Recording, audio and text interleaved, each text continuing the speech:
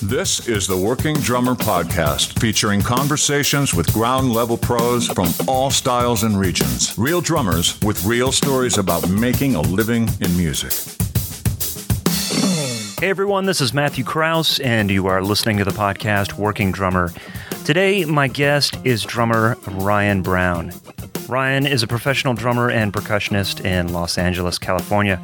In addition to his gig as the drummer for Dweezil Zappa, he plays with Los Angeles-based bands The Young Royals, Black Belt Karate, Sex Tapes, AM/FM, The Fuxitos, and Madras, and in bands of artists like Erica Rose, Karam, Malachi Sanchez, Colin Armstrong, Josh Canova, Space Oddity, and rapper Jay Naughty.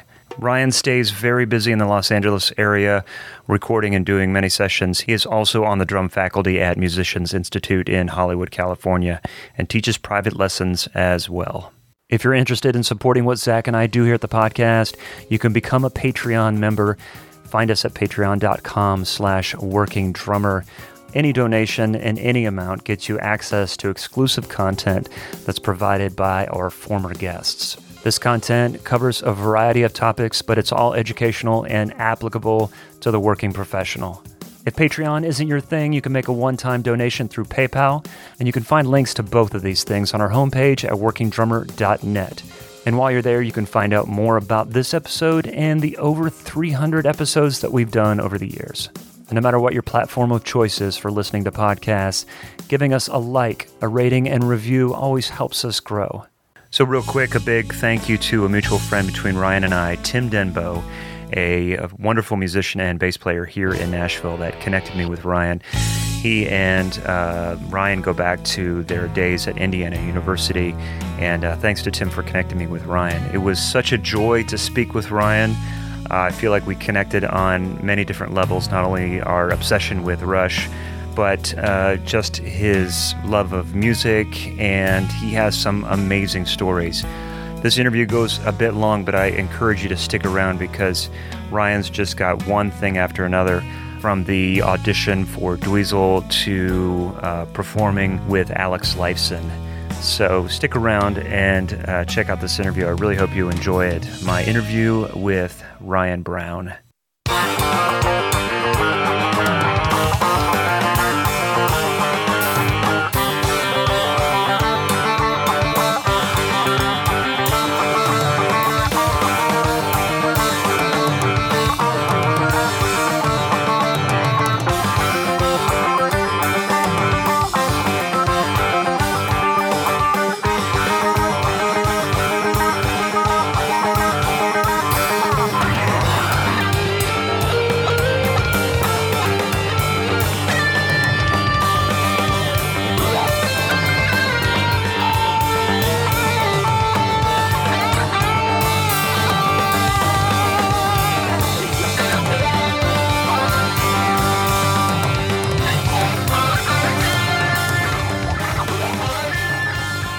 I'm curious to know, why LA? When you grew up in Denver, and then you went to IU, Indiana University, what was the draw to LA? And I'm trying to remember when it is that you moved in 99. So, yeah.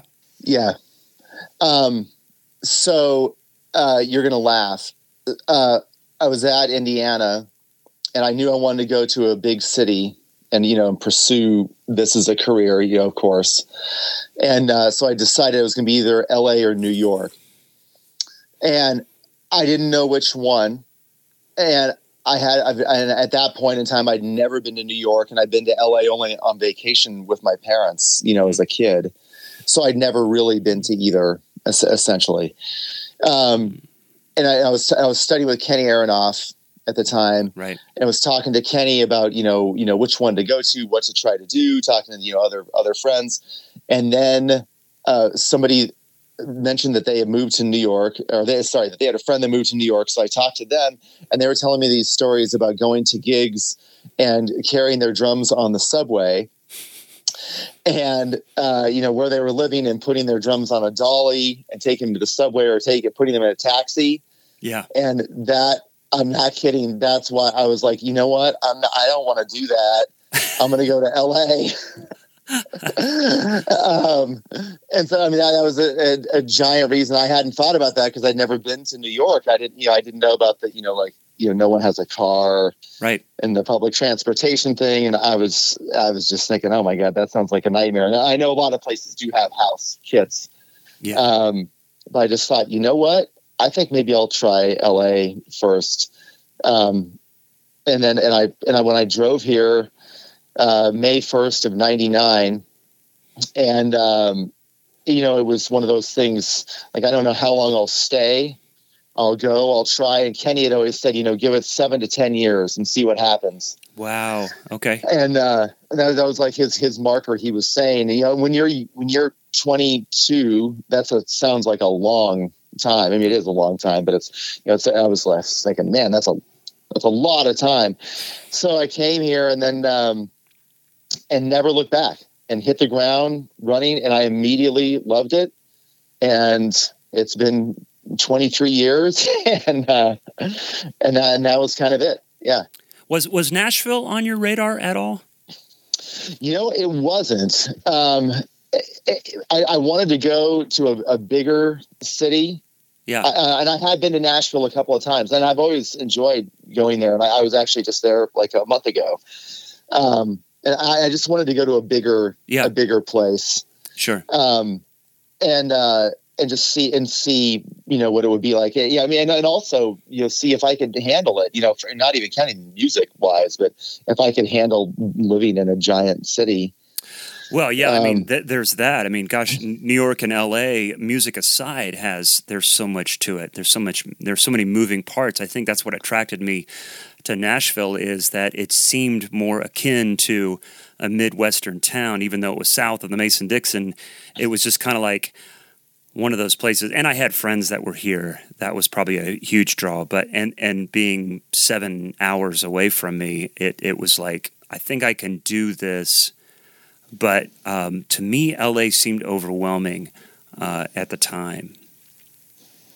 I totally understand that, and I teach a lot, and I've taught at Musicians Institute for the last 11 years or so, and that's a topic that comes up on a regular basis, with students too, and it's a great way. Any school in a major city is a great way to kind of get your feet wet and be like, okay, could I live here? Could I do this? And then one thing I've found actually with a lot of students at MI is then they live around the school, or whatever the school is where you go to. Of course, you're going to be near it, but you never really see where your teachers live. So where the real world is. Yeah. And so then I got in this habit of about 5 or 6 years ago, where then I would do like a little field trip with some students, and we could grab some lunch, and I'd drive up to where I'd be like, hey, this is where we live. It's 20 minutes away from Hollywood. You're not in Hollywood. It's not insane. Living in Hollywood can be, not everywhere, but it can be. And so I found I kind of figured that out with one particular student, and then I started doing that with many students to kind of show them, like, look, it's not as insane as it seems. There's a lot of areas that are way more suburban, that feel more like the Midwest, where many of us are from. It's really fascinating, and I think that's a part of, I think, this podcast that we pride ourselves on is kind of like looking under the hood of the way people live their lives, not just how we survive in the business, but like, how do we manage all these things, these somewhat domestic type issues, and living and quality of life, and dealing with relationships, and all these other things that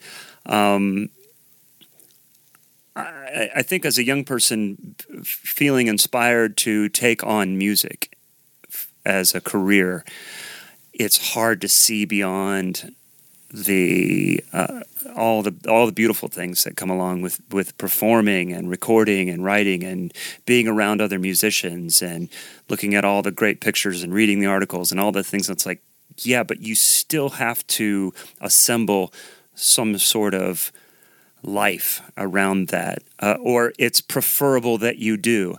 And the reason I say that is because I think we all know that amazing musician we grew up inspired by, but then when you get to know them, you realize, like, okay, this is all they no, this is all they do. Like everything else in their life is kind of not really, how do I put this? Like, it just doesn't seem super organized, and they just don't seem happy.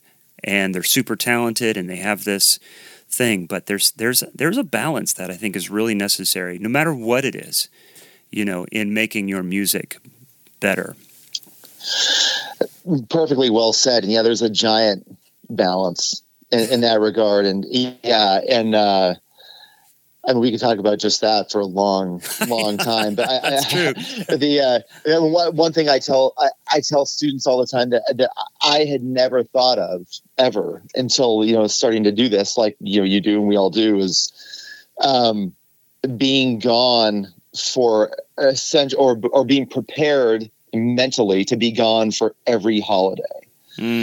Yes. So I don't know about you. So like I was a kid. My parents were always home. They never traveled for work. Every birthday, Thanksgiving, Christmas, you name, whatever it was, that's, was this awesome tradition. New Year's. Yeah. And I think a thing that, a lot of younger people don't realize is that, there's all, I say this, of course, for me, this is the best thing in the world ever. Like we get to make a living playing drums. You can't, like this is incredible. This is incredible. But the one thing that took me personally a while to adjust to was the whole notion of like, you may never spend New Year's with your family. Yeah. Be like I was in China on Christmas once, and even being out with Dweezil, we've been out for almost every Thanksgiving. I've been gone. It's like you said, it's that balance, that trade-off. And then in particular, finding a partner that is okay with that. Yeah. Is a thing. But I say that again, we make a living hitting stuff with pieces of wood, and it's the best thing in the world.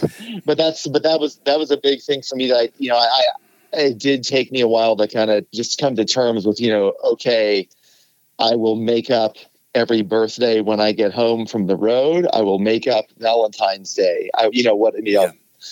List other things. So that's so yeah. But to your point, yeah, the balance thing is giant. It's really interesting. Like I know my wife has told people, that their partner of a musician has said, listen, if you're just starting out, just keep in mind, birthdays don't have to be celebrated on the day. Christmas doesn't have to be Christmas is a tough one, but like Christmas is hard. Certain anniversaries and events and life events, like it doesn't always have to be on the day.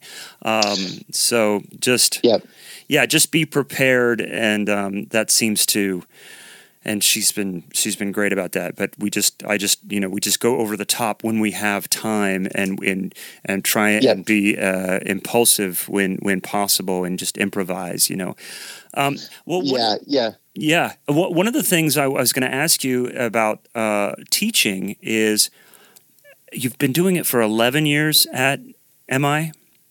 At MI, yeah, I started teaching when I was 17, when I was in high school. So I had my first student. And I fell in love with him immediately. I mean, for all the reasons everybody mentions, but how you really have to look inward to your own playing and really examine yourself. But I've been doing it at MI for 11 years. Yeah. So is there anything that students ask about, like students are interested in these days that maybe, and questions they're asking that they weren't asking maybe even 10 years ago? Wow, that's a really good question.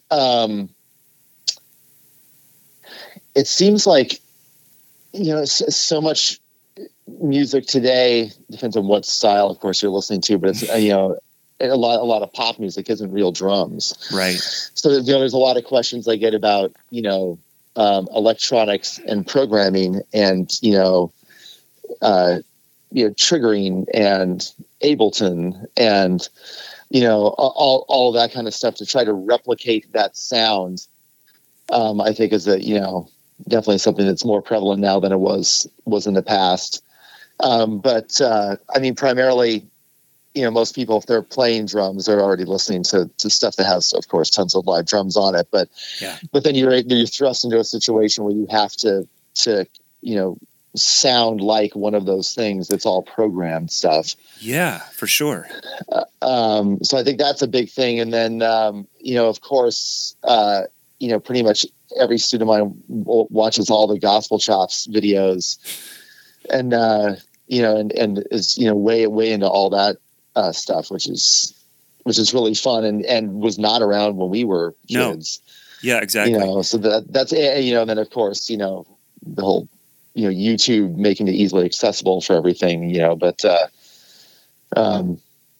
do you find that you have to kind of really stay on top of all that stuff and like, well, man, I've got this student coming in next week and I know he's really into this. So let me just pop YouTube on or let me, kind of wrap your head around some of those things. Because as a musician, we're a practicing musician, like a practicing physician. We're trying to, make sure that we're in touch with what is necessary for us this year. And I wonder if teaching puts us in that same category. Yeah, that's a great point. And I mean, I have playlists made for almost every student that I have of stuff that they like. Oh, wow. So then I'll listen to it before, like you said, if I'm driving to MI or driving to someone's house, I go to a lot of people's houses and teach. On the way there, I'll get in my head stuff that they're into, and I'll pull something out of that. I'll be like, okay, they like, whatever this song is. I'll put on, I'll be like, oh, interesting. Okay, that was a 9-bar bridge in that song. And, and there's a kind of a hook drum fill that's, whatever it is. And then we'll, examine that. Mm-hmm. Like I'll kind of pull things out of what they love. And then use that as a gateway to introduce new ideas or things that, we've listened to in the past. Hey, this figure here that they're playing, that reminded me of this King Crimson song. King Crimson? Kind of pull something to kind of tie it as like a through line. But yeah, I mean, you're right. I mean, it's ever evolving and definitely staying on top of that. And teaching definitely keeps you up on new music. I feel there's like no better way. I mean, you could playing cover bands and do that stuff, but it's different than when you have, a 17-year-old say, I want to learn how to play this song. Mm-hmm. And you really dive into it and really figure it out with them. So yeah, I mean, constantly evolving. But I always ask them. I always say, hey, what do you listen to? And I'll have them text me a list of stuff, and I'll just make a playlist and try to get inside their head and then help them branch out. But we got to have fun. I feel like teaching it makes this broad spectrum available to you because you have to go back to the basics to show the student how important the basics are. So you have to be up with the basics. It's been kind of a common theme lately I've been talking about is playing singles and doubles incredibly clean and well and accurate when demonstrating to a young student or a new student. And so it reminds you of the importance of that and how to do that. I think that can get lost, but also be up with what young people are interested in and things that I don't teach. I've had a couple students here and there over the years, but I can kind of pay attention to what it is that I think I need to know. If it's not the gig in front of me, if it's not the music that's been given me or whatever, knowing that, it's like I'm anticipating what kind of sessions I'm going to be doing, what kind of things. So it's like I can kind of like worry about only myself. Right. In some ways, it's kind of the beauty of this podcast because it's like it gives me a really good reason to dig in deep with the different guests that I'm going to talk to and listen to stuff that I either have never listened to or that I haven't listened to in a long time. So that's exposed me to a lot of things and been a beautiful discovery. And hopefully people can follow along with that as well. But yeah, I'm always curious about that. And what the benefit of teaching, the benefit of being an educator. Yeah, and I mean, you just nailed it. I mean, it's like play the basics I mean, going back to, the basic stuff. I mean, I guess there's so many things involved in getting a gig, and then it's keeping the gig, right? Yeah. And almost all of that stuff is basic, basic stuff that you learned, in the first, 5 years of taking drum lessons, and then just doing, making it feel in different ways. But, I mean, that's such a huge thing, as far as pop music goes. Yeah. And gigs that pay to pay, and then we can do those gigs, and then, in our free time, do the super fun avant-garde stuff, and kind of release those chops. But yeah, I mean, it all goes back to basics. But the teaching thing, you're right. It's so fun on many levels for me. But and students, like, hey, I want to learn whatever the song is. And then, if it's a newer song you don't know, and then you can just get this in the head of that tune. And then I'll always look up, okay, so that tune was produced by, whoever was produced by, who wrote that song. Here's these songs. I'll kind of file that away. And being in LA, you're in Nashville, if you're in New York, or any big city, the chances of you running into somebody eventually that worked on whatever that song is pretty high at some point. Who I ran into last weekend was Nick Raskulinecz. Oh, awesome. Yeah. Yeah. It was like, I mean, I knew he was in town. I love it. But I was like, and I think I'm close to getting him on as a guest, but that was just, it's just blowing my mind. And I bet in LA it's kind of the same, but I can understand that, like making those connections and introducing that component to the student, so that if they really want to do this for real, not only understanding the drums, and the drummer, but like understanding the process. 100%. Yeah. And it's just like, it just builds and builds and builds and builds on top of everything. I mean, right. Like I can think of, drum chart I ever read when I was 11 years old was the Bob James tune, Angela, the theme from Taxi. and it's like, that was literally Ryan Brown chart 1. Wow. And it's burned into my permanent memory. Yeah. Right. Uh-huh. And so even though that time ago, like I can still recall that. And then I'll think, okay, well, I'm playing some song for somebody. Oh, wait, what if I did that thing from Angela? Oh, that'd work here. Mm-hmm. Mm-hmm. Slide stuff around into different. So I talk about that a lot when I teach also is, you may love, you can pick any band. You may love, Anthrax, and then I'll take like some fill from an Anthrax tune. I'm like, this fill is awesome. I'm like, you could also use this on your singer-songwriter gig on Saturday. Like this, like the exact same thing. Like this, like slide this stuff around. It's not exclusive to whatever style of music that you're into. And you want to make sure that they're paying attention to what you're putting across, what you're telling them, and the nuance of it, because you don't want them showing up with a cajon and a double kick pedal. That might be. I can imagine. That'd be amazing, though. I would actually love that. I would love to see that. You mentioned taking students around and kind of giving them a little bit of a view, an overview of what it's like to live, and like, look, this is kind of the real world. I mean, are they inquiring about other things outside music? Are they seeking advice, seeking a confidant with this as they're growing?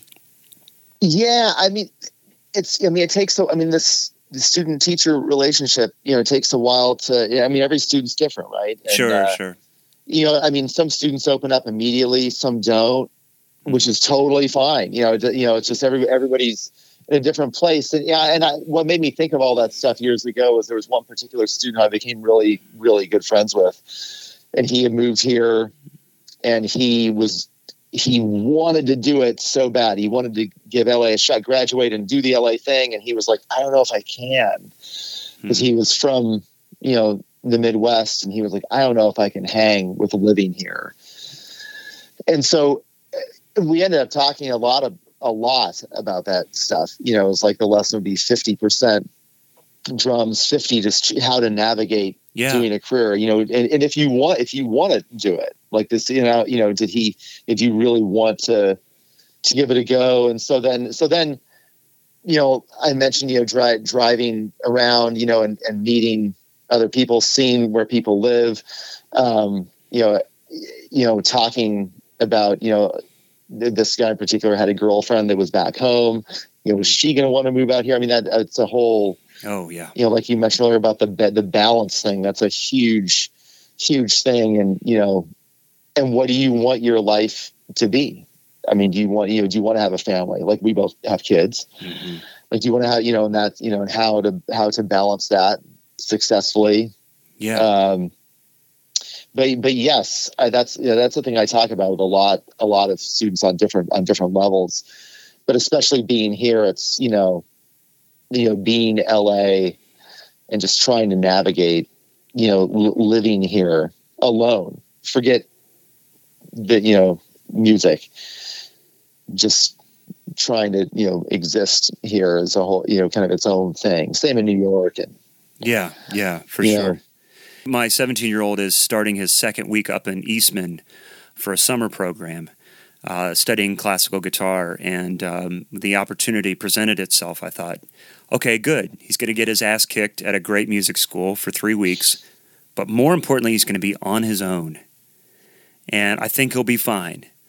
The things he'll learn from this experience is worth the price of admission to prepare him for the next stage of life. Totally, yeah. And I did that at the University of Colorado Boulder when I was his age. Mm-hmm. That same thing where you know, not as far away obviously as he is from you now, but where you're on your own and and see what happens. Yeah. Those are things that are tough, and it's kind of a rite of passage for a lot of people, especially if you want to do this, because it can be a very lonely situation, especially if outside. You have to experience things outside your comfort zone if this is what you want to do, whether it's being under a high-pressure situation in the studio, or traveling, or uncomfortable travel, or being around people you don't know, and then exposing yourself as an artist, as a musician, whatever. So these are man, it's an emotional roller coaster. It can be. It is, yeah. And actually, I remember feeling that exactly in my, you know, the first apartment I lived in here in LA, and just getting used to the idea of that, you know, just being uncomfortable when you're generally never uncomfortable prior to yes. You know, making that leap. Yes. And then it's like, oh my God, I have money to live for 2 weeks, and what am I going to do? And I don't have any family here. Yeah. You know, and, you know, et cetera, et cetera. But, well, and you're an only child, is that right? I am. Yes. Yeah. So, yeah. And my wife is an only child, and trust me, I get it. And man, the shit that goes along with that. I'm just kidding. No. You selfish sons of bitches. No, I'm just kidding. And I have an only child. So okay. I only have one. Yeah.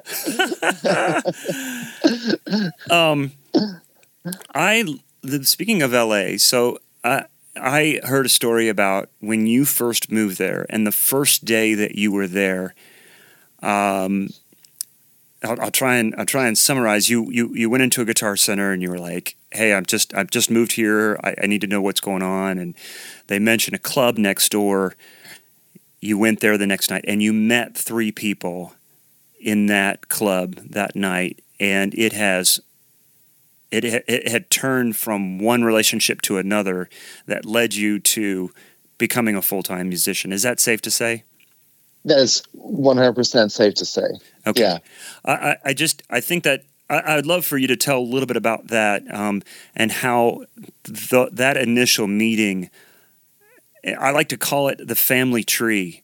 You have that 1 or 2 people that you know, and they recommend you for such and such, and then you meet somebody on that session or that gig, and then that branches off into something else, and then that branches off into something else. And there's no formula. There's nothing that is 100%, but there's a model here from which to pull. And when I heard the story, I'm like, oh, that's the thing. That's the model. So would you share that? Yeah, of course. I love the family tree analogy. I mean, like you just said, I moved here, and I ended up going to this club. It was called Cafe Cordial, and it's not there anymore, and which is very sad. And I met so many people at this place. So, I mean, my advice to any younger person, moving somewhere now would be just like find somewhere and just go there, and just try to meet. I know you hear people say that all the time, just meet people, but like you said, the family tree thing, you just never know what's going to happen. And it's this was a very slowly evolving situation. I sat at the bar, I didn't know anyone, and just started talking to these three guys, and they realized I was alone. They realized, after 45 minutes or whatever, that I was not meeting anyone there. And so we all just started talking, and one of them said, hey, what are you doing tomorrow night? And I said, no, I said, you don't understand. Like, I don't even have an apartment yet. Like I'm in a hotel. Like I have nothing going on. I was like, what's going on? He was like, well, I play in this band called Green Jello, and there's a huge party tomorrow night at the Green Jello compound in Hollywood, essentially this huge warehouse building. He's like, do you want to come? I was like, yeah. So that was one of those three guys. Each one of them have led to this, a giant bunch of amazing opportunities. So then I went to the Green Jello place the second night, and I met all kinds of people, and immediately hit it off with who has become one of my best friends, Pete Jones. And we bonded over our extreme love of Frank Zappa music. Mm-hmm. This was in '99. Oh my gosh! And so that, and of course, our extreme love for Huey Lewis and the News, and so we just became friends. I mean, I met a ton of people, those first couple of days, and then way fast forward. So that's in '99, and then when Dweezil started, Zappa played Zappa in '06. Yeah. The same guy who I've been friends with, since '99, he called me. He was like, "You're not going to believe this. I called to work for Dweezil. He's putting this band together. They're playing Frank music." And I was like, "Oh my God, that's amazing." Being a diehard Zappa fan, I couldn't believe that there was going to be this band playing Zappa music, and to be able to see it, experience it live. And he's like, "I'll get you into some shows. Let me know when you want to come." We've been friends for years, and so I go to probably around 15 shows between '06 and 2013. And I never thought I would be in the band. Yeah. Ever. And then one day he calls me, and I was at MI. I remember exactly the way the light was shining in the room, and he calls, and wow. I was in between lessons. I answered the phone. I said, "Pete, what's up?" And he didn't even say hi. He goes, "Ryan." And I was like, "Yeah." I thought something was wrong. He just says, he goes, "It's time." and I knew, I like, 80% of me knew what he meant. But the other 20% was like, no, what? Like, you can't be really? So to your point, like that's, I met him in '99, and then in 2013, that led to me getting the biggest gig of my life. And my dream gig was because I met this guy at the Green Jello, compound in Hollywood. So, and I want to hear the story of the audition. The audition is amazing. But I'm also curious to know, like, in that interim, you got the gig teaching at MI, but there's also other bands, musicians you worked with. I mean, was there anything proactive that you felt like you had to do, or was it just one of these must be present to win kind of deals? How did people discover? How did it go from meeting this person in '99 and then, 2013? Him knowing that, I mean, you guys were friends. He'd obviously seen you play, knew your skill set, knew your knowledge and obsession with all things Zappa and things like that. But I mean, like, how do we connect the dots? How would someone connect the dots that's trying to do this? So we met, and then we started playing immediately. Okay, like in '99. So he had Pete has had many bands over the years, and I played with him in a few of those bands, and the other ones I would go see those bands. And then he ended up having a jam session in Studio City at a little bar there, and I was his house drummer at his jam, and it was super fun. And I can't remember what night. It was like every Tuesday night or whatever. Mm-hmm. I mean, this is a long time ago. This is probably like, 04, 05, something like that. Wow. And we did it every week. And he'd say, hey, learn these, 25 songs. And we just get up and we just had a great time and just jammed them and did some Frank stuff. And, so to your point, so he knew not just my love of Frank, but that he knew that I could pull off the stuff that we had played together. Okay. So, so he felt, and this is actually a separate thing. It is like when you recommending anyone for a gig or a session is a big deal, because it could go one of two ways. Yeah.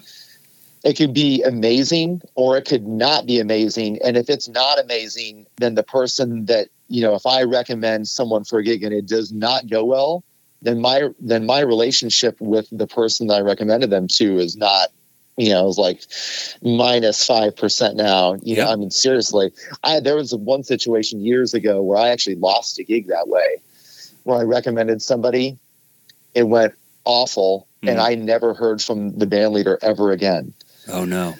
So, right. So that was a big learning thing for me too, is if I'm going to recommend somebody, I need to be really certain that it's going to go well.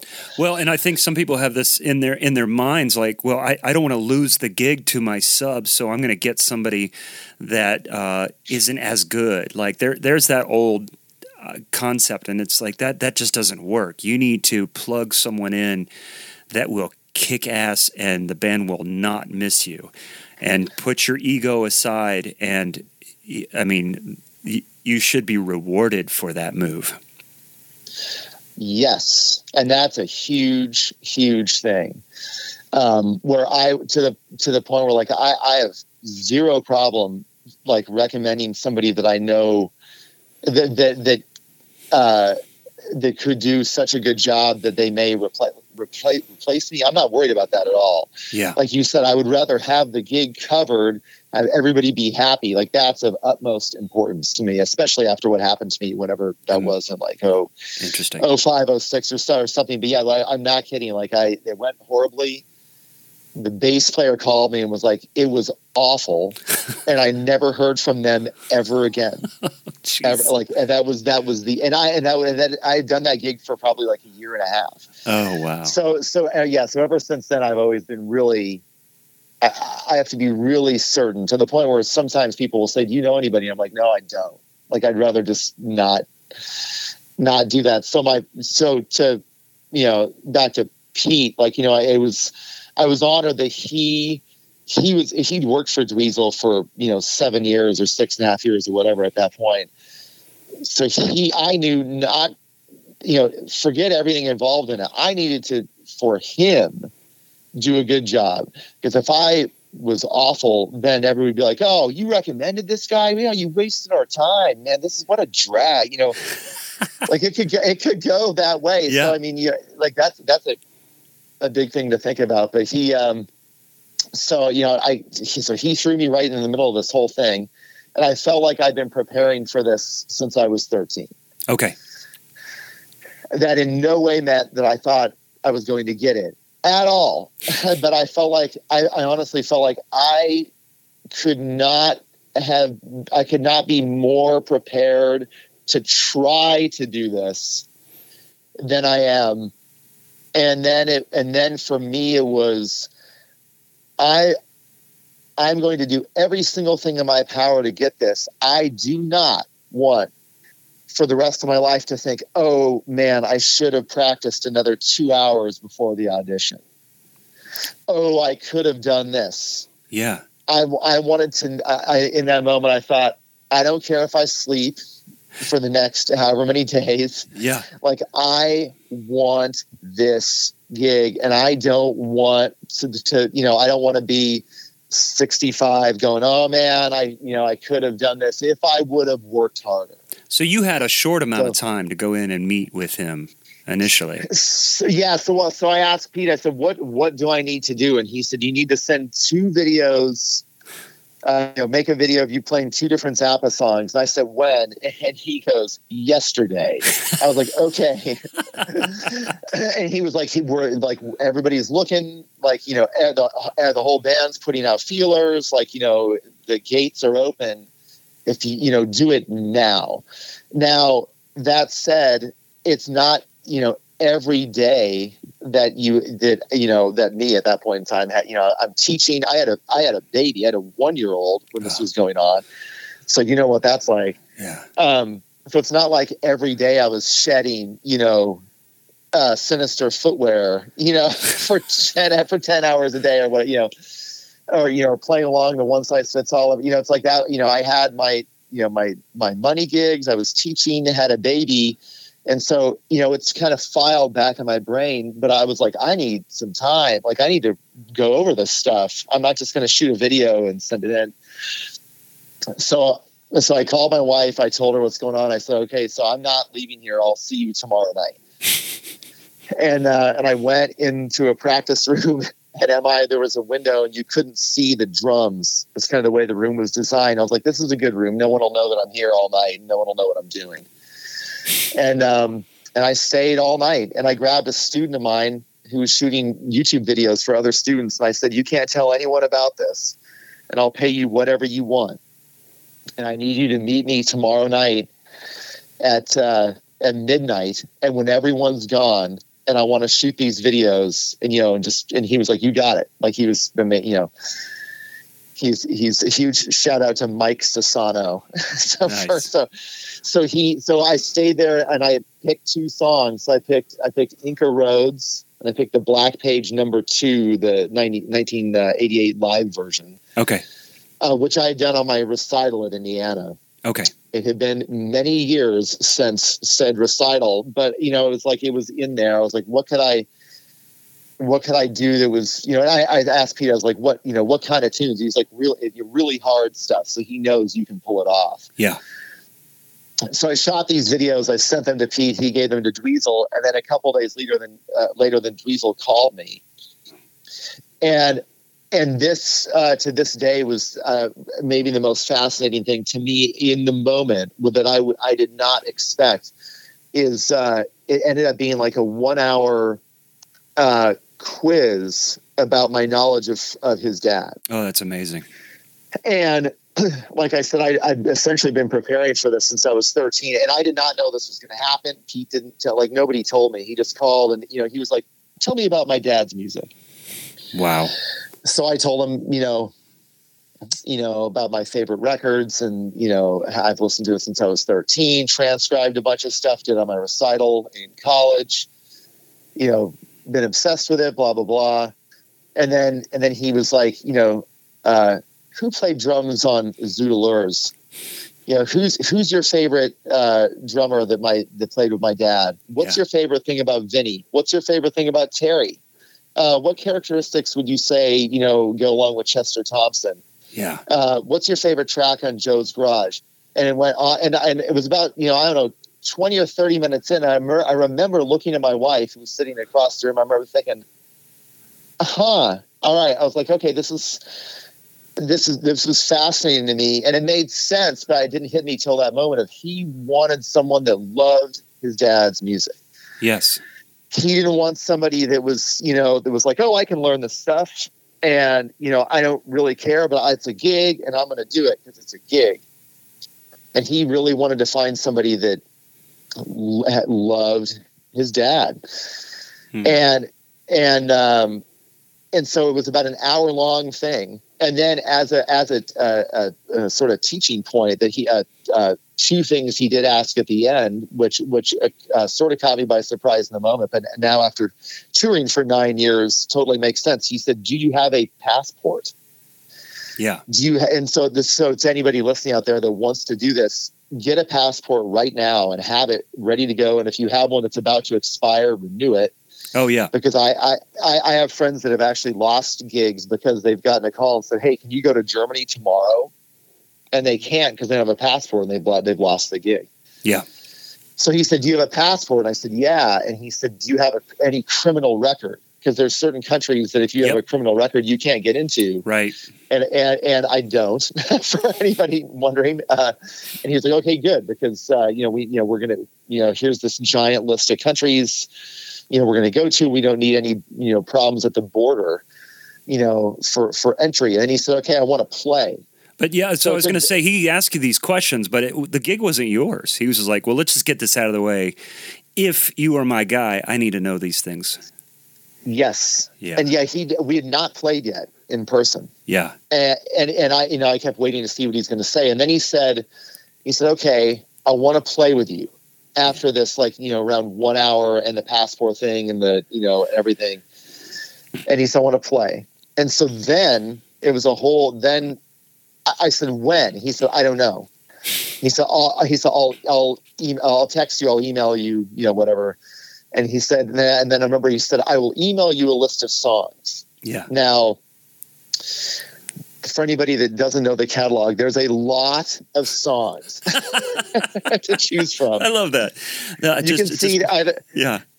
can see my CD rack. Like these two entire rows are all Frank. Like all these rows. So I mean, because he was one of the most prolific composers of all time. I mean, in 26 years, he released 62 records. Yeah. And then since he passed away, there's, been countless releases since then. I think there's 100 and something now. So I was like, I don't even know where to start. And I asked him, and he was like, "I'll send you a list." Yeah. So a week goes by, no list. Like another few days go, and I called Pete and I was like, what tunes, and he's like, "Well, look up the last, go to YouTube, look up the last few shows that have happened." Yeah. So you kind of know what we've been doing. And it might be some of those. He's like, "But maybe not. I don't know." And then so finally, Dweezil calls me. He's like, "Hey, we pick a date to do it." So now the date's approaching, no song list. And then I finally thought, well, maybe he emailed it and the email address was wrong. Yeah. And I just didn't get it. Yeah. So then I texted him. I said, "Hey," and I did not want to bother him at all. Oh, I know. I didn't want to, So I texted him. I said, "Hey, I'm really sorry to bother you. I didn't get the list yet." And he responds. He's like, "Yeah, it's because I haven't sent you a list yet." And I was like, "Oh, okay." So then I get the list, and it was like around 40 hours or so before the audition. And it was these 10 unbelievably difficult tunes. And then I was like, "Okay, it's on." I was like, "I'm not going to sleep between now and when I go there, because I'm not going to, like I said earlier, I'm not going to lose out on this opportunity."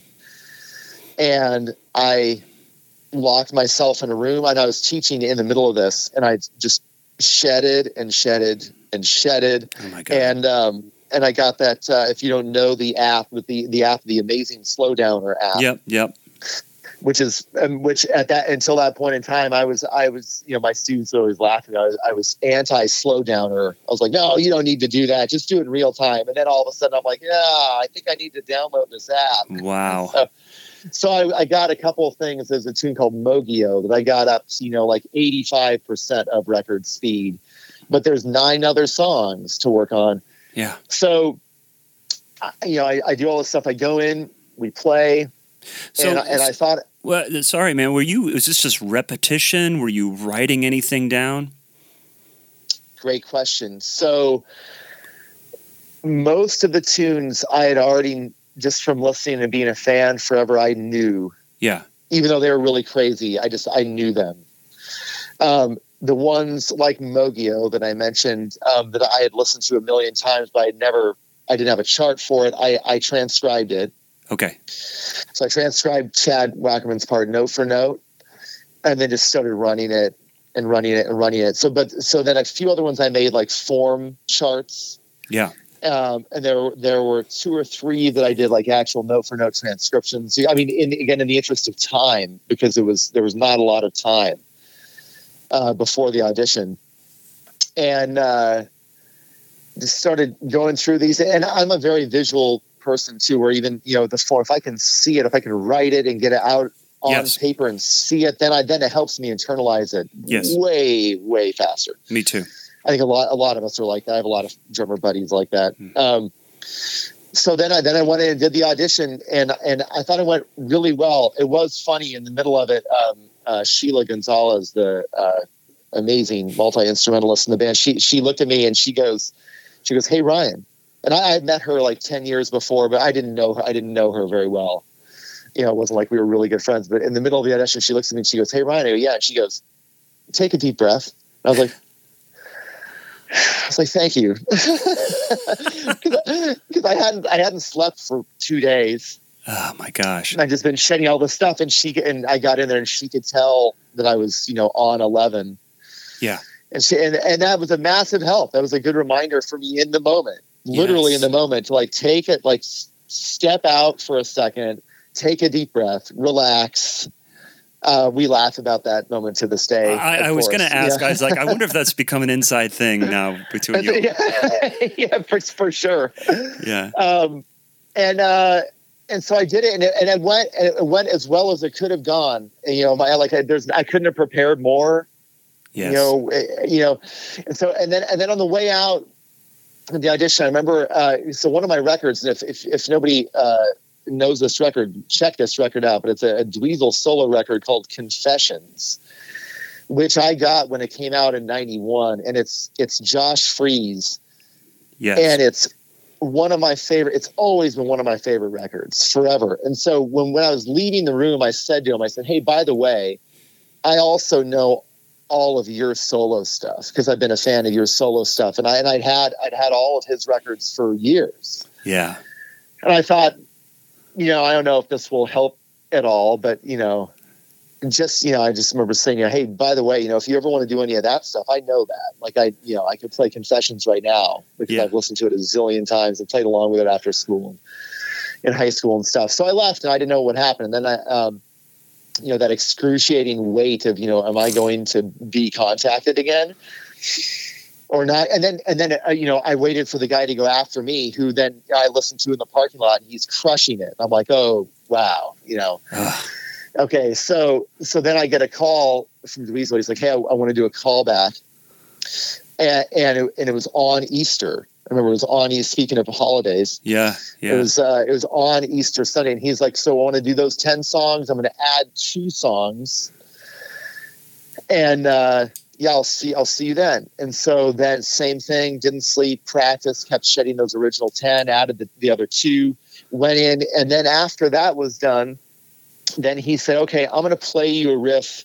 When you figure out how to play with it, jump in with me as soon as you figure it out." And of course, nothing was in 4. Yeah.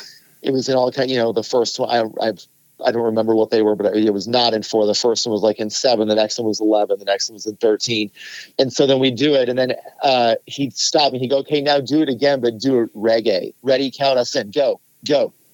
Jesus. It was like this, and I realized it was like this rapid fire. Hey, how fast can you figure this out? How fast can you come up with a part for it? Now reggae, now fusion. Yeah. And naming all these other styles. So we did that. I thought it went again as well as like it could have gone. And then like 2 weeks went by, and I thought, well, I didn't get it, but that's okay, because I did everything that I could have done. Yes. And if it's not in the cards, then that's fine. I can live with myself for how, the preparedness level that I was at. And then I get a call from him 2 weeks later, and I can show you right where I was standing on Magnolia Boulevard in Burbank when he called. And he called and he said, "Hey Ryan, it's Dweezil. The gig's yours. Do you want it?" Nice. And that's the story of how all that. And there's all that went down. There's a bronze historical marker on that road right there. Ryan Brown receives call from Dweezil on this spot. I was pushing my daughter in her stroller. And you when he called. That's great. And you jump with joy. You pushed her into traffic. Yes, I got it. Well, we know the ending to that story. We know you got the gig, but I think to me the most important thing was you kept reminding yourself, I will not let this opportunity go by the wayside. I will do everything within my power to make this happen and work super hard. And then on the back end, I don't know if I got the gig, but it doesn't matter because I did everything that I needed to do. And I think that's the most important thing, because so many times we want to place blame on something else and why our lives aren't going the way they should go. And it's like you took ownership, so much ownership to this, to the point where you were okay if you didn't get the gig. That to me is amazing, man. Well, thank you. And I really was, because the 2 weeks went by and it was like day 10 and I thought there's so much time has gone by. I didn't get it. And I really was totally okay with that. And it was, now this gig, again, this is totally dream gig for me. Yeah. So, and the fact that the opportunity came along at all. Yeah. There's no way I was going to, squander it, but, you just never know what's going to happen. No. And, what's going to fall in your lap and, just trying to be ready for for those scenarios when they do happen. I feel like one huge thing that helped me, was when I first moved to LA. I started doing session stuff. I started playing in a band. I played in a band for years named Owl. Yeah. Owl's still around now. Okay. And I've been playing with the lead, with Chris Wise, the leader, again, in the last year. We've been doing a different project, but we started playing together in 2002, and then he had a producer that I met that was producing the band. And then that producer, Michael Reed is his name. And he, after we were working on a song one day, he was like, "Hey, do you want to do other stuff aside from just the band stuff?" I was like, "Yeah, like, please." Like, that's, why I moved to LA. Like that, like that'd be amazing. And so one of the massive things I learned from Michael was, and I was young, and he was like, "Okay, come over tomorrow." And he's like, "I have this publishing deal with Disney. We're going to do this song." I'm like, "Cool. Thank you so much. Can you send it to me?" He's like, No, I'm not going to send it to you. Just come in." Yeah. So I go in and I hadn't heard it. And this is my first experience with any of this, which I think has set me up massive for success in the Dweezil situation and others. And so I went in, and so he's like, "Here's the song. I'm going to play it for you." Now, he and I have become good friends, and this was 100% a test, and I did not realize it at all in the moment. Yeah. And it was in 2002, and he's like, "Here's the song." I'm like, "Cool." And it ends. And he goes, "All right, go play it." And I'm like, "What?" He's like, "I gave you your listen. Go play the song." And I remember, and we were friends, right? I remember, and he like all of a sudden had this like teaching demeanor, and I was like, "Oh no." And I was like, and he was like, "Do you want," and it was all like by design by him. He was like, "Do you want to do this for a living?" I was like, "Yeah." And he goes, "I'm going to let you hear it again, and then you're going to go play it. Are you ready?" I was like, and I remember in my head, I was like, "Okay, yeah, hold on. Let me get a sheet of paper." And he's like, "Okay." no problem. He's like, here's your listen, space bar. Song ends. He's like, all right, let's do it. Let's go. Yeah. And that was the first, and like you read stories, but until you're in that moment, Yeah. like you can't understand. And it was great for me because it was zero pressure. It was my friend. It was just him and me in his house. It wasn't like at Capitol Records and there's 5 engineers, and he rented out time. It was the perfect relaxed atmosphere for me to realize, oh shit, I need to figure out how to do this, and I need to do it right now, or I'm never going to come back here ever again. Mm-hmm. Mm-hmm. And I talked to him about it. He actually teaches at MI. Okay. Now also. And so I've, thanked him for this a million times. And it was all by design by him. I didn't realize it. And then we did it, and he was the first one that did that for me. So my point is when I teach, I do this with my students. I will say, okay, you're going to come in on Friday. I'm going to play you a song. You get 1 listen, and we're going to track it. But I tell them a week in advance. I'm like, so what you can do for the next week is every day, pick some songs, start with songs that you maybe haven't played or something you've heard on the radio or you've heard while shopping for groceries. Pick some song, give yourself 1 listen, and then play along and see how you do. Yeah. And then I'll throw them in that scenario so they're ready. So then however many years later, when whatever opportunity arises, and we've this has happened to both of us a million times where somebody calls and says, oh, I have this stomach flu. Can you sub this gig for me tonight? You need to learn 37 songs by 8:00. Yeah. Or whatever it is. And you're like, what? How do you do that? So you just get in that kind of headspace of just learning stuff really, really, really quick. Well, I mean, one of the gigs that I do regularly is play downtown Nashville, and people will make song requests, and 1 or 2 people in the whole group of 4 or 5 know the song, and I've got my phone plugged into my mixer with my in-ear mix, and that I use for a click or whatever, and I've got Spotify there, and so like somebody wanted some random Weezer song the other night, and so they're like, they looked at me, and so I said, hold on just a second, they're discussing what they want to do. Meanwhile, the place was jumping, people, let's go. I'm like listening to the intro, jump into the chorus, and I have the tempo, I have the feel, I know how it starts, and so that's great. And a lot of us do that, and you can't do that all night long. But at the same time, I know enough to be like, okay, that's enough information for me to get this going and for us to entertain right now, and give the person what they want. So as soon as I know that tempo, I'm internalizing it. I hear the groove, I hear the pattern, and I know where it's going to go, and they know I don't know it, so they're going to like watch me for pushes and stops, and and all this stuff, and we'll figure out an ending when we get there. But what I've learned is you don't sit there and mull it over. You just fucking get to it, and you be like, yes. Okay, got it. Here we go. Are you ready? Here we go. 1, 2, and just go.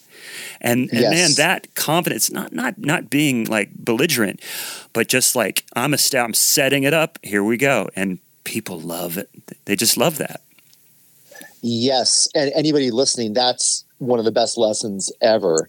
And I do. There's a live band karaoke gig I do sometimes. Yes. I do exactly what you just said, because I'm not gonna. Like nobody has time to prepare like 580 songs on the karaoke list or whatever the insane number. So exactly what you said is killer. Yeah. There's an inside joke between me and another guy because he picks it up from another friend. And he'll be like, I don't know if and he'll go, you know it. Because it could be some song that you grew up with that you heard in the grocery store, like you said. I've never played this song before. And he just shakes his head and throws his hand out and goes, you know it. And it's like, come on, it's Western pop music. Come on.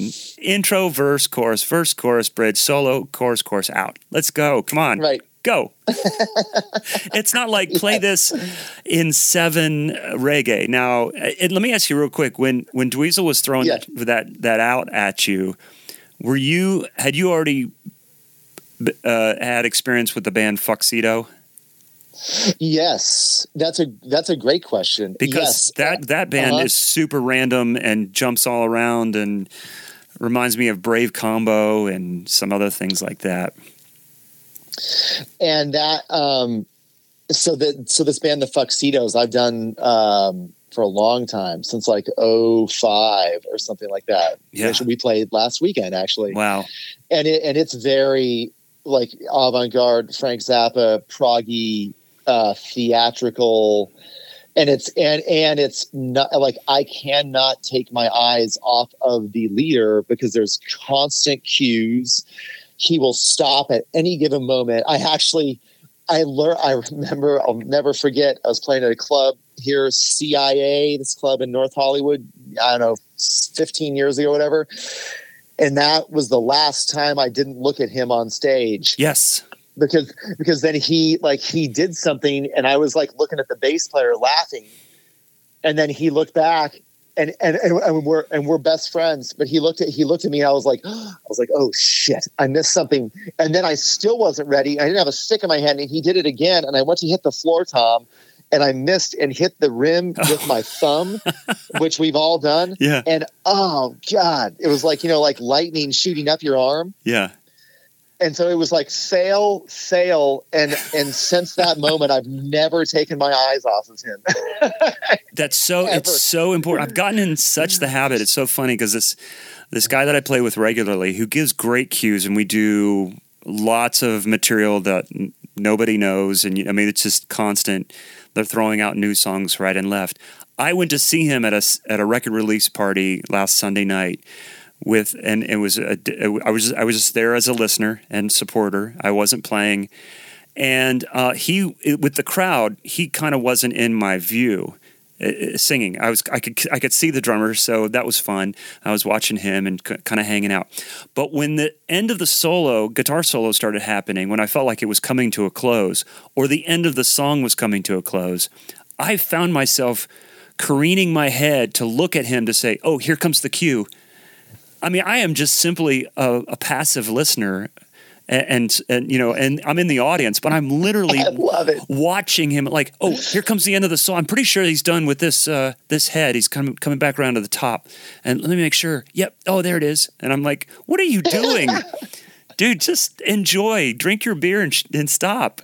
But I'm constantly, I love that. Yes. Oh yeah. Totally. Like I joke with students all the time that like I'll be at the grocery store and I'll be like, okay, do I want strawberry yogurt or blueberry yogurt? That was a 9-bar bridge in that song, Blueberry. Like 9-bar song, Blueberry. Like constantly. That exactly what you said. I love that. Yeah. It's like we're like so programmed to that. And the Fuxedos thing, which is one of my favorite projects ever. So it was so great as a training tool for the Dweezil thing too, because it's nonstop hand signals in that. Like I cannot look away from him. Okay. Like ever either. Like there's all, like pinky means one thing, this fist might mean you go into the Halloween theme.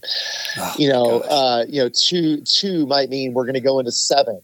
One show, and every night is completely different. Like one day we were on the bus and became obsessed with "Hold On Loosely" by 38 Special. Yeah. So then that night there was a whole "Hold On Loosely" hand cue, and it would go in the middle of, we'd be like cruise in the middle of some tune, hand cue, boom, "Hold On Loosely," hand cue out, back into the song. Yeah. Like so, yeah. It's like. Yeah, it's funny. It's so funny you said that because we're so programmed to like never look away. So I know that Dweezil is choosing certain versions of songs that he wants to do. I mean, like how married is he with this? I mean, it sounds like the set list could change at any moment. He's pulling from a large catalog even while on tour. I mean, it sounds like you have to be on your toes constantly. Definitely it's definitely an on your toes constantly situation. And I love so what he does is he'll make a file like we normally do like around 3 hours straight, no break. So he'll make like a 3-hour MP3 where he'll cut everything together of all the versions that he wants in order. And a lot of them have really cool segues, or one song will end early because it will go into another song. It'll go into the 84 version of, whatever tune seamlessly, coming out of a random 78 bootleg version of another song. Wow. And so he spends tons of time like curating this amazing set list. And then for whatever tour it is, for whatever that song is, it will remain normally. It'll remain like this is the 82 version of this song. But then there will be other songs that could come up at any moment. Yeah. And drastic tempo change. He might turn around like his dad did this too, where he'll turn around and he'll be like, all right, he'll be like, hey, let's do this, but let's do it like 30 BPM faster today. That's amazing. And then we'll just blaze through it. So yeah, you literally never know what's going to happen. Yeah. Yeah. Which is so fun. Okay. Because every night's completely different. Like you never know what's going to happen. Well, I know that one of the things that Dweezil quizzed you about was just knowledge of different drummers and different styles, and be able to pull from those very distinct drummers that we all know and love. I'm a huge Chad Wackerman fan.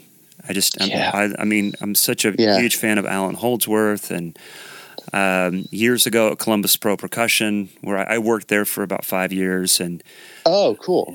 With Jim Rupp, not Rupp's drums, but Jim Rupp at Columbus. Yeah, I've met Jim. Yeah, and and Chad came through, and Jim said, hey, listen, I know you this is 97, 98. I know you just bought this new DW drum set. You're the only one that has all the sizes that Chad needs. Can he borrow your kit for the clinic? And of course, we'll get you all new heads. He plays Evans. He'll set him up. And I'm like, hell yes, of course. So he, 10, 12, what was it? 8, 10, 12, 14, 16, I think I had at the time, 22. And so it was really cool. And then he did his clinic and then left, and the store closed, and I locked the door, turned the lights off, had a coffee and a big chocolate chip cookie, and sat and played on my drums that Chad had tuned with all the beautiful Paiste cymbals on it for like the next 4 hours in the drum store by myself. Drove home at like 3 or 4 in the morning, elated. So I didn't mean to go off on that tangent, but my question is, are you conscious of like, okay, this was Chad on this version, this was Terry on this version, or okay, this is a signature thing that I know that Terry Bozzio does. I'm going to channel that. Or this is a signature thing that I know Vinny does on this version. Is that ever a conscious choice or something that you took into account, maybe even in the early years? So first of all, that story is amazing. Great. Those are those magical things that you just you never know are going to happen, and then that happens. And how cool is that? It was so fun. Yeah. Yeah. I love that. I mean, those are those moments those are the, life-changing moments. Those are really cool. So yes. So he'll send us this show file, and then I will transcribe the whole thing. And then the fun challenge is, if we're doing whatever tune it is, and it's, and it could be a tune that Vinny played on originally, but the version we're doing is Chad. Yes. So, it can even be kind of a mix like that, but I will go after initially. And then, so when we rehearse, we do 7 hours a day, every day for like a month. Yeah. Before we go out. Oh my God. And so there's a lot of time to get used to it and experiment with it and change a couple things and see how something feels. And so maybe I will do how Chad played it, but this one spot, I'm going to do what Vinny did. Oh. Do the Vinny thing here, but to your point, I will transcribe all of it, and then I 100% will go after what they did with kind of like my own little flair on it. But yes, because for me, I mean, if I were in the crowd as I was, for probably 15 times before. That's what I would want. I'd be like, I want to hear that Bosio thing there because that's the shit. Right. Like I would want that very specific thing. So I write it all out, and then I'll go after that. And a big thing that I've gotten into also for years ago is watching video. Forget what they sound like, but physically how people move and how their posture is, what their arms look like. I got way into this years ago. I'm a huge King's X fan. Uh-huh. And I went to see King's X, and I was watching Jerry Gaskill, who's one of my favorite drummers. And I was watching him, and I was thinking, I wonder, this is the House of Blues in LA when it was still here. I thought, I wonder if I move more like he does, will I sound more like him? Because I love this guy. Yes. And so I remember I went home, and I was like trying to like visualize how like he's playing Dog Man. How is he like I watched him do it. He's moving his arm like this, and I recorded myself, and I was like, okay, I honestly feel like it sounds 25% more like it did when I played it last week, because I'm trying to move like him. Yes. And another huge guy, that's I know you'll realize instantly too, is Dennis Chambers, because he's just like planted. Uh-huh. And it's like torso moving, and it's like, so I got way into this thing, way into it. With anybody I try to, cop the feel of. So then with the Zappa stuff, then I'll watch and have, tons of Bosio stuff. I'm like, okay, so we're going to do, Cruising for Burgers from live in New York. Okay. Now I'm going to visualize what would he look like doing it. Forget what he's doing part wise, and you could probably see his body because he wasn't wearing probably too many clothes in the first place. Exactly. Yeah. He was normally shirtless, so that helps. So that, and then like the early Vinny stuff, when he sat super low and his knees are up and everything's super high in the air, like back then. If you haven't seen any of those videos or pictures, check out like those or the early Vinny stuff. And he physically is completely different than he is today. Yeah. And then Chad, like perfect posture. So if you ever watch me do it, like I am 100% trying to like channel physically those guys, in addition to whatever licks they're doing and the chinas and the stacks and the bells and whatever else is going on. Mm-hmm. And I feel like it helps me immensely get in the headspace of what they're doing. But also I feel like I said with the Jerry Gaskill thing, I feel like, okay, it's like 25% more like them, just trying to move like they do. So I remember seeing King's X and Jerry just swinging his left arm down in between backbeats, and the arm would swing down almost behind him and then up and then snare and then down and back behind him. I mean, it was just constantly moving. It was amazing to see that, and I was far away in an outdoor arena. I was like, what is going on here? So that's funny. So that was exactly what went through the first time I saw him. I remember thinking, what is going on here? I remember having that same thought, that exact same thought. Yeah. And I was with my best friend, Mike Dupke, phenomenal drummer. Mike and I were both just staring. We were like, wow, like we need to be more like Jerry. Like what, and he's like constantly moving, constantly swinging and dancing. And it's, And he's so good. And so that's funny. You had that same experience. Yeah. Because he was that was the first guy that made me realize like I should think about this physicality thing. I think it's so great that you bring that up. Zach, my co-host, and I have been talking a lot about that the last couple of years as we're all trying to kind of like retool our physical approach so we can continue to play and beat the shit out of drums well into our senior years, whatever, and do it pain-free and injury-free. I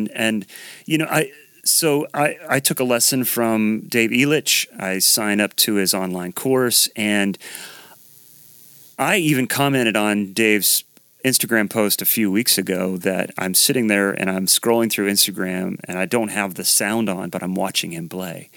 And I'm like, I don't even need the sound on. I'm inspired by this. And I wrote in the comment, I said, I just feel like I get so much from watching you. And we've had him on a couple times on the podcast, which has been great. He's so gracious with his time. All I have to do is just watch him for a few minutes, and then it reminds me of what he's trying to teach me. It reminds me of what I'm trying to take away from him just by watching. And now that we have this ability to watch, and like we should, man, it's such a physical thing, whether it's like you want to be more like the way Chad Wackerman is sitting or what Dave Elitch is trying to put forth, or you want to channel Kenny Aronoff because you're playing something he played on, or you want to sound like him for this track, I'm going to be moving my head around back and forth. You know what I'm saying? And like, totally, I'm going to be, okay, this track needs Kenny. I'm going to be Kenny for this track and move like him. And you know, because you studied with him at IU. Everything you said, yes, exactly. Like I think about all the stuff, all the time. And to your point, I think I'm 46, and so there was no, there were the VHS videos we all had. And you still play drums at your age? That's amazing. How do you do it? It's like, it's so different today. Like with you, I mean, you hear people say this all the time, but for us, like we didn't have that. It was like, nope. We had a stack of 8 VHS tapes, and short of going to a concert, that was it. Yeah. Which is so crazy to think about that. So I feel like, it just never presented itself to me as a thing. No.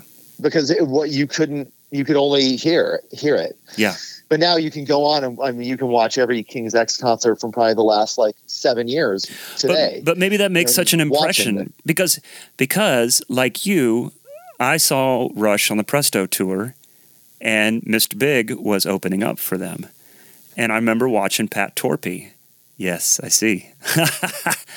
And I had a chance to interview Pat Torpey about this, and he remembers the show that I was at because it was at a baseball diamond, and he and Getty got the glove, got the mitt and the ball out, and were throwing the baseball back and forth together.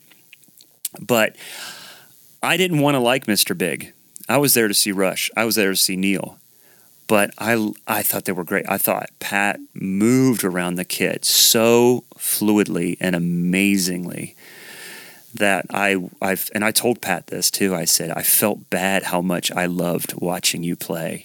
And then Neil came out and did his thing, and we loved it, but it didn't have that same fluid movement that you had. And that made such an impression upon me. There's so many moments like that, right? Those impressionable moments. And by the way, I had to hold up and show him my the Presto poster I bought on June 22nd, 1990. That's framed behind me. Yes. That's like those. And it's funny too. So totally honest, Primus was the other opening band. Okay. And I'm a diehard Primus fan, and there was no way to find out. Right. Cause there was no, you couldn't find out who was opening before. There was no internet yet. And so I was praying it would be Primus for that show. Yeah. And I remember walking in and then I realized it wasn't Primus. I was like, oh man, it's not Primus. And then they played, and then having the same, just like watching him play and being just unbelievably pleasantly surprised. Yep. Right? And I didn't, and the first time I hadn't heard them ever. I didn't know anything about them at all. Yeah. I knew that it was Billy Sheehan and, so Eat 'Em and Smile and Skyscraper and, right. But I didn't know anything about Mr. Big. And I remember thinking that the same thing that you did. Yeah. And those moments are so huge. And I think about that when I do clinics now, whenever there's kids there, yeah, and how big of an impression that it has. I mean, because I can list off every clinic I went to from the time I was like 11 to 14. I could rattle them all off right now because all of them were so, inspirational and influential to me. That's amazing. So I always think of that whenever I'm doing a clinic, and I'm always looking out and there's, some kid, whatever, 16 under or whatever. I'm like, oh, okay. Like, they're never going to forget this. It's easy to forget that stuff, whether it's people just walking through and listening to you, or especially if you're in a situation where there's young people watching, and they could be aspiring musicians or drummers or whatever, and you have to remind yourself of those experiences that impacted us, and in a very positive way, and passing that along. Totally. And part of it for me too, and I'm not going to say who it was, but there was a guy who was not extremely well known, but very well known when we were kids, and he did a clinic, and he was not cool. He was not cool, and I remember thinking, I want to love this guy. I love this band. I don't like this guy because he was not cool at all during the whole thing. And then that's always in my mind, like just how impressionable it is. Now with this guy in particular, years later, this was crazy. I ended up meeting him, and he was like the nicest guy in the world. And I said to him, hey, do you remember doing a drum clinic for Bob Rupp at Rupp's Drums in Denver? And I didn't even finish my sentence, and he goes, oh my God, that was the worst day of my life. And I was like, what? I was like, what are you talking about? And he's like, yeah, we were on the road, and we'd been out for like 7 months, and I couldn't sleep at all. I hadn't slept in like 5. And I was like, you remember this clinic? Like from, like 30 years. He was like, oh yeah. He's like, I remember it because I felt horrible. Oh my gosh. I felt, and that was a huge wake up call too, right? Because it was like, he was a nice guy, but he just had everybody has a bad day. Yes. And I was with my wife, and she knew this. I told her the story a million times. And I remember I saw him, and I was like, oh, I'm going to ask him about this clinic, and then I felt really bad. I was, and he was like, yeah, I had, I can't remember what it was. He was like, I had the stomach flu the day before. I had food poisoning or something. And then the back line didn't show up. And then the taxi didn't show up on time to bring me to the clinic. And like, he remembered the whole thing. Oh my gosh. And so that was equally as big of a wake up call for me too, to be like, even if you are having a bad day, like for the 15 and under crowd at the clinic, power through and don't, because for 30 years I was like, this guy is not cool. And then, so like you never know. Well, there's the other end of it. It's like when you have that interaction with somebody, it could be a complete stranger. It's like, man, I don't know what's going on in their life. I have no idea. Right. Yeah. Which goes back to your point about balancing, like the balance of the whole thing, and being on the road, and what that entails, which is a whole separate thing of being on a bus, going in the front lounge, and the bass player's just nasty, and then storms off, and like, okay, that's probably not about me. Something's going on, and I know this guy. Or, extending grace, because, man, I know we've been around people that just like feel like everyone's out to get them. And it's like, dude, there's a lot going on in this world these days, and we need to extend a lot of grace to people around us, whether we know them or not, because we don't need to expel that much energy. I got 2 really quick things, man. I so appreciate this. It's been so fun. Just all this. I feel like we can talk. We could talk. You can't even see. I'm in my studio. I don't have my drums set up, but in here quite yet. I've kind of redesigned the whole thing. But I've got like my little corner over here. My Neil corner with some books, and my cool. Son's girlfriend made a Starman for me, and so I've got my calendar. I found a Grace Under Pressure calendar, 2022 calendar. It's all Grace Under Pressure tour. It's amazing. No way. So amazing. I'm just like, awesome. I love every picture. It's so I love that the way they looked in that era. Oh God. So my favorite. And the super, super red Tama kit. Love it. Love it. Yeah, it just resonated with me. So I wanted to ask you about recording with Alex Lifeson. Yes. Was that with him? Was he there? Or, and for the listeners, this is for me. This is for me. This question is for me. So the artist is one of my really good friends, Karam Maliki Sanchez. So he just goes by Karam, Keram. Yeah. And we've worked together for a long, long time. And Karam was an actor, as well as being a phenomenal musician. And he shot a movie with Alex. And is this the horror film? They became friends. No. Okay. I'm trying to remember the name of it. I should know the name of it. Because there's a new movie out that Alex has a cameo in. That's like some sort of horror film. No, this is like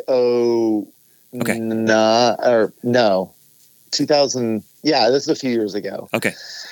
So they do this shoot together, and they became really close, and they bonded over music, and then through the course of them hanging out, then Karam played Alex a whole bunch of stuff that we've been working on, because I've been working with Karam for years.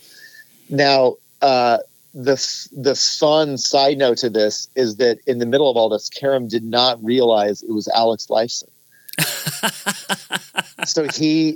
It was on the call sheets and everything. It said Big Al. Yeah. And Karam was a giant Rush fan, but hadn't seen any videos for probably 10 years. Okay. And so I hadn't seen a picture of Alex, Wow. and it was so out of left field. It was, like he wouldn't be acting in this movie. He just, and Alex never mentioned that he was in a band. Good either. Lord. So that's like the really fun thing. The fun part of the story is like Karam had zero idea. And then there was a rap party in Toronto, and he still didn't know. And then this guy came up to them at the rap party and walked up to the table and was like, it was like an Italian restaurant or somewhere, and said, "Alex, I can't believe you're here. My wife and I are here. I left her. I went home and grabbed my records. Oh my gosh. Can you please sign these?" And Karam in that moment was like, "Wait, what?" He was like, "Huh?"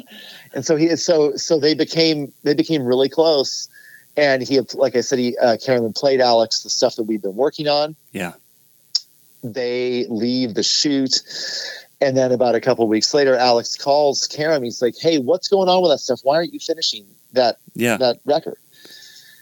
And Karam was like, "Well, I just haven't had time." He's like, "I can't stop singing those songs. You need to finish it. I'll help you. I want to play on it." Oh my gosh. Yeah. Now, I had no clue any of that happened. So Karam gets home from Toronto, back to LA from Toronto, and he calls me. It was hilarious. He's like, "Hey, I need you to come to my apartment." And Ryan, it's time. Essentially, yes. And I'm like, why do I? He lives. I mean, he's 15 minutes away, or whatever. And I'm like, why do I need to go over there? You can't tell me over the phone. He's like, "I can't tell you over the phone. You need to come to my apartment." Mm-hmm. Like, why? He's like, "Shut up. Get in your car." And I'm like, okay. So I go over there, and he tells me the whole story, and my jaw's like on the floor. I'm like, what are you talking about? Mm-hmm. So I did drum tracks for that in 2007. And I need to figure out what year. This was probably 2011. So it was, and he'd been so busy doing he acts all the time. And he'd been so busy, he hadn't had time to finish it. So my stuff was already done, like way done. Like it'd been 4 years or whatever it had been. So Karam is originally from Toronto, so he took the tracks to Alex, and they did it. I was not there when they did that, and they did it, but they sent it to me, and he lined up guitar lines with fills that I had played years prior, and I will not lie, I started to cry. Like when I heard this for the first time, being diehard Rush fan since the time I was 14, and I was just literally overwhelmed with this. Like, how, like, what, like, how did this even happen? You know, and I remember there's a line in the song, it's called Moving Dark Circles. And we played this song live, Karam and I, you know, countless times, you know, Hotel Cafe and other venues around LA. And I just always done this fill. And then all of a sudden there's Alex plays this guitar line lined up with this fill. I'm like, what are you talking about? So it was, you know, very emotional. And, so he plays on 3 songs on the record. I was not there. One of the ones was Karam's drummer that lives in Toronto. So 2 of them I played on. And then Karam's like, all right, I want to do a record release show in Toronto, and Alex is going to be in town and he wants to play with us. And I was like, what? So I met him before that. I was actually the night before the Rock and Roll Hall of Fame induction with the infamous blah blah blah blah blah blah blah. Wow. So the first time I met him, we went to dinner the night before that. Yeah. Here in LA, and hung out all night and had the best time ever. I had him sign a record that's on the wall. I had him sign Power Windows. It's over here. And at that point I didn't know if I would see him again. Like, I didn't, you know, I just didn't know. And then since then, I've been lucky enough to see him a number of times. And we did a rehearsal in Toronto. We did a show in Toronto.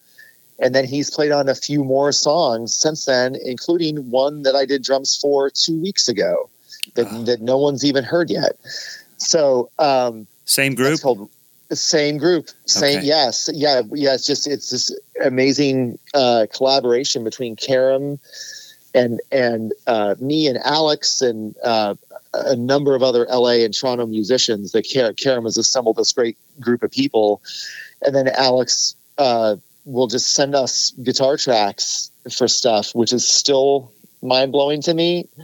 That is amazing, man. So there were 2 on that first record, Mary Magdalene and Moving Dark Circles, on the record called Come to Life, that I played on. And then there's another one he did called The Devil Knows Me Well, with the drummer from Toronto.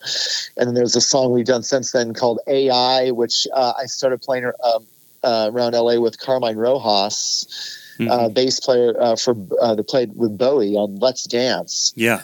And did the Serious Moonlight tour and all that. So that was super fun, kind of to do Worlds Collide for me. So I got Carmine on that. So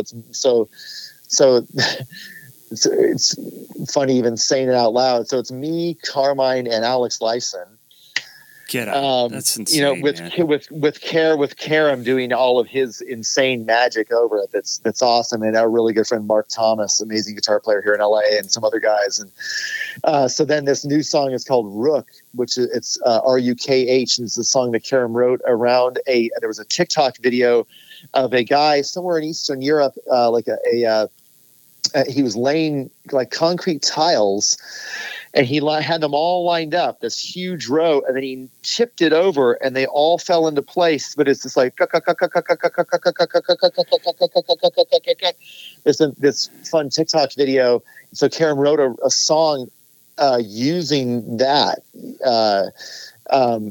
and then told Alex, and Alex was like, I want to play on that. So he sent us the track. And so we just did drums in my room for it a couple of weeks ago. That's amazing. I love it. So, I want to play on that. Okay. Jeez. Yeah, I know. Yeah. And he's the nicest guy. Yeah. And that was, and I'd always said, by the way, you know, being like you, a diehard Rush fan, I always said, I don't think I ever want to meet those guys.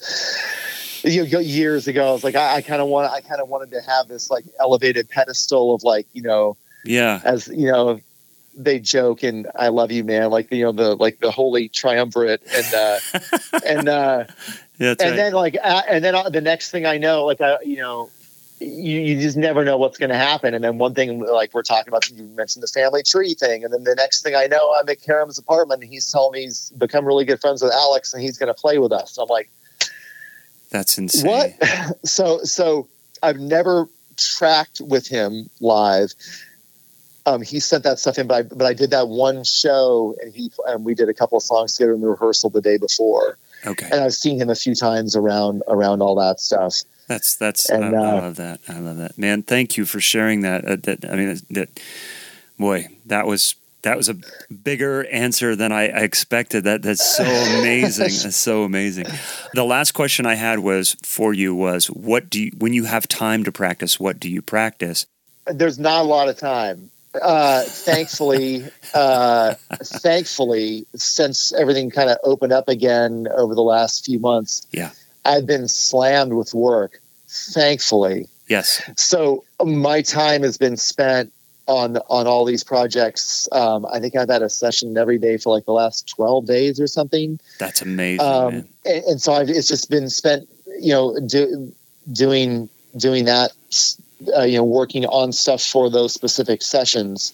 But when I do practice other stuff, I still always go back to the New Breed. Oh, okay.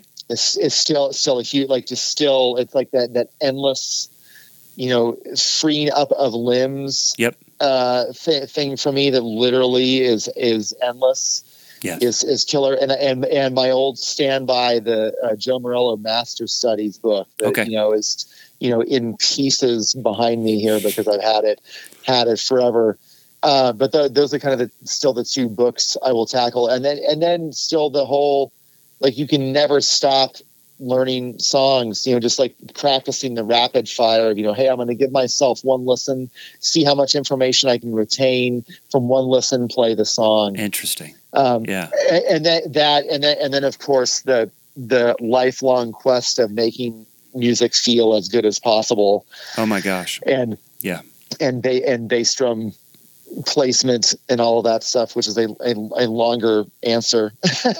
But no, that's amazing. Well, and that being said, I mean, this is a good place to wrap it because it's amazing. You've been so busy, and finding some time to sit down with me and for us to talk has been a blessing, man. Thank you for doing this. And in the middle of being so busy, that's what I love. These are the people that we talk to. It's hard to pin down the guests that we have because you all are working and staying busy, and so the insight that you give is just it's priceless, and I really appreciate it. And man, it's so fun to meet you, and I hope we get a chance to hang out, man. If you're ever in Nashville or vice versa, whatever. Okay. Thank you so much for having me on. It's an honor to be on. Seriously, thank you. It's been great, and I could talk for another 5 hours. So yeah, me too, man. Me too. We could talk about drumming and drums and everything forever. But thank you so much for having me on, and thanks to everybody for listening. Yeah, man. And this has been great. And yes, and I do go to Nashville pretty frequently, so I'll definitely let you know when I'm there. Yeah. Please do. Ryan, it's been a joy, man. Thank you so much. Thank you. Thanks for having me. Sure, dude. I'll shout at you soon. See you. Okay. Take care. Thanks. Bye-bye. Take care. Bye. So there you have it, my conversation with Ryan Brown. If he is in your neck of the woods with Dweezil, I encourage you to go check him out. Stay tuned next week for Zach Albetta's interview with Will Kennedy. We are super excited to have Will on the podcast. If you're not hip to Will and his work with the Yellow Jackets and the many things that he's done, Will is an amazing, versatile drummer and definitely worth a Google if needed. But for now, everyone, thanks so much for listening. Stay safe, stay sane, and hope to see you around. Bye-bye.